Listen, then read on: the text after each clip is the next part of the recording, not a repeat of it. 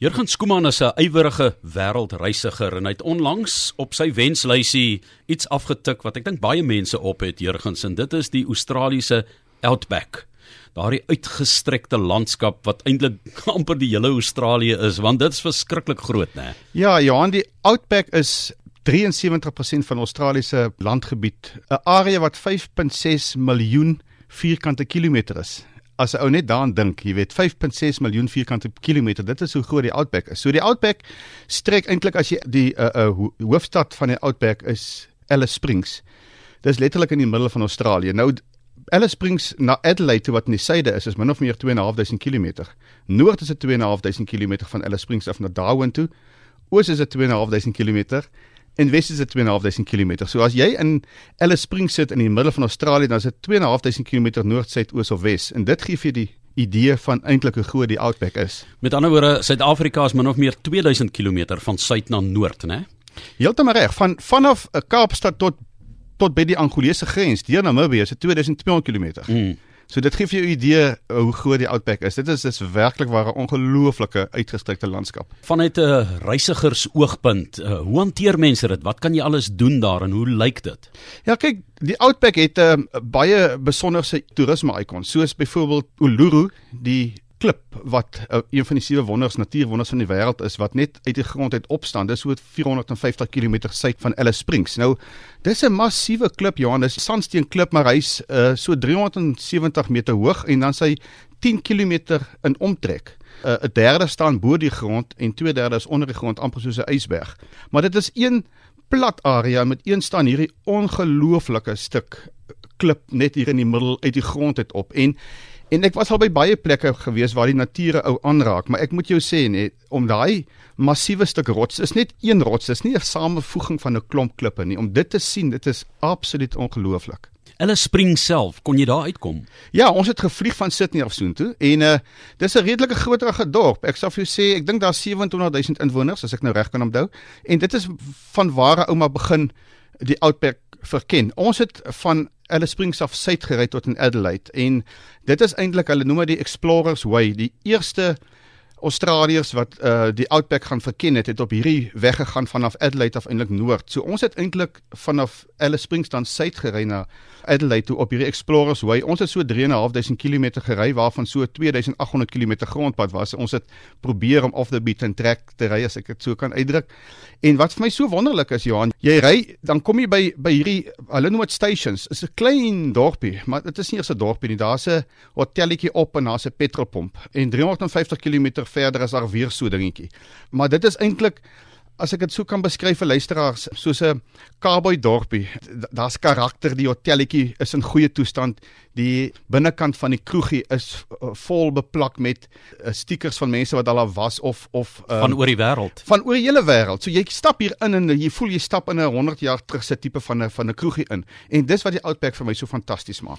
As jy as Suid-Afrikaner nou vir ons 'n bietjie assosiasies kan maak met dele, landskappe in en om Suid-Afrika en Suidelike Afrika, waaraan herinner dit jou? Wel, ek wil vir jou sê, waarskynlik 60% van die tyd, deur die area waar deur ons gery het, is soos die Kalahari. Rooierige sandduintjies, nie hoë duine nie, met grasvlaktes tussenin. En dan die res is soos die Karoo. Ons het een aand daar in 'n rivierloopie gekamp, en ek sê nou iets vertel van rivierlopies daar. Dit het absoluut gelyk soos 'n droë rivierloop in die middel van die Karoo. Maar wat baie interessant is oor die rivierlope van Australië, die staat besit rivierlope. Al het jy 'n privaat plaas waar die rivierlope gaan, jy as reisiger kan in enige rivierloop kamp, want die staat besit die rivierloop, nie die plaaslike boer nie. So jy bly gratis daar? Jy kan gratis, as jy wil kamp, dan kan jy gratis bly daarso. Ja. So dis uniek en ook so 50 meter weersekante van die pad. Die padzone is ook die regeringssin en jy kan daar ook kamp. Jy sien baie, soos jy ry, sien jy kampers in die pad. Maar loop dit meer gereeld as die Molopo? Ja, nee, ek dink nogal daar's van daai rivierlope wat nogal hoë water strome kry in die somerreentyd, want die Outback is hoofsaaklik somerreënvalgebiede. En die ander ding wat vir my opvallend was, is hierdie, hulle noem dit mos 'n roadtrain, is hierdie verskriklike groot vragmotors wat tot 53 meter lank kan wees. Hulle het nou 'n perd en dan het hulle tot 3, 4 trokke wat hulle agter dit haak. So 'n routrein, soos hulle dit noem, ek dink daar's 'n televisieprogram ook gewees oor die routreins, is wat die boere gebruik om hulle beeste te vervoer. Ons was op een plaas gewees wat 440.000 hektar groot is. Jy weet, as jy vat 'n gemiddelde Karoo plaas is 8.000 hektar groot. Daai ouse plaas is 440.000 hektar groot. Dit is massief. En die natuurlewe daar, die fauna en die flora? Ja, jy sien relatief min diere, wil ek amper sê. Jy sien, ons het geweldig baie emos gesien, soos 'n mens hier ook sien, wat eintlik families van die volstruis, en dan kangaroos, verskillende soorte kangaroos, daar's baie soorte kangaroos. Maar jy sien hierdie geweldige groot grasvlaktes, en dan dink jy eintlik, maar hier moet 'n paar springbokke op hierdie grasvlaktes loop, maar daar's geensins enige wild ten opsigte van bokke, wildsbokke in die Outback nie. Nee man, hulle speel in Sydney en Melbourne, speel die springbokke rugby. Ja. Maar Jurgens, is daar 'n spesifieke dorpie wat nou vir jou 'n spesiale herinnering is, waar jy spesiale karakters ontmoet het of net 'n lekker tyd gehad het? Johan, daar's een spesifieke dorpie, sy naam is Cooper PD. Daar word opal gemyn, maar wat vir my verskriklik interessant was, ons is rondgevat daar toevallig deur 'n Suid-Afrikaner, Pieter Bosch, maar Pieter het my vertel van hierdie dorpie Cooper PD, waar hulle opal myn, en ek wil vir jou sê, 70% van die hele dorpie is ondergronds. Al die huise is onder die grond uitgegrawe, want dit kan ongelooflik warm raak daar, en hulle het dit onder die grond basies uitgegrawe, sodat die temperatuur deur die hele jaar min of meer dieselfde bly. So dit was my 'n besonderse belewenis om onder die grond te slaap, en almal bly so, jy weet. Die winkeltjies en so aan is nou bo aan die grond, maar die huise is hoofsaaklik onder die grond.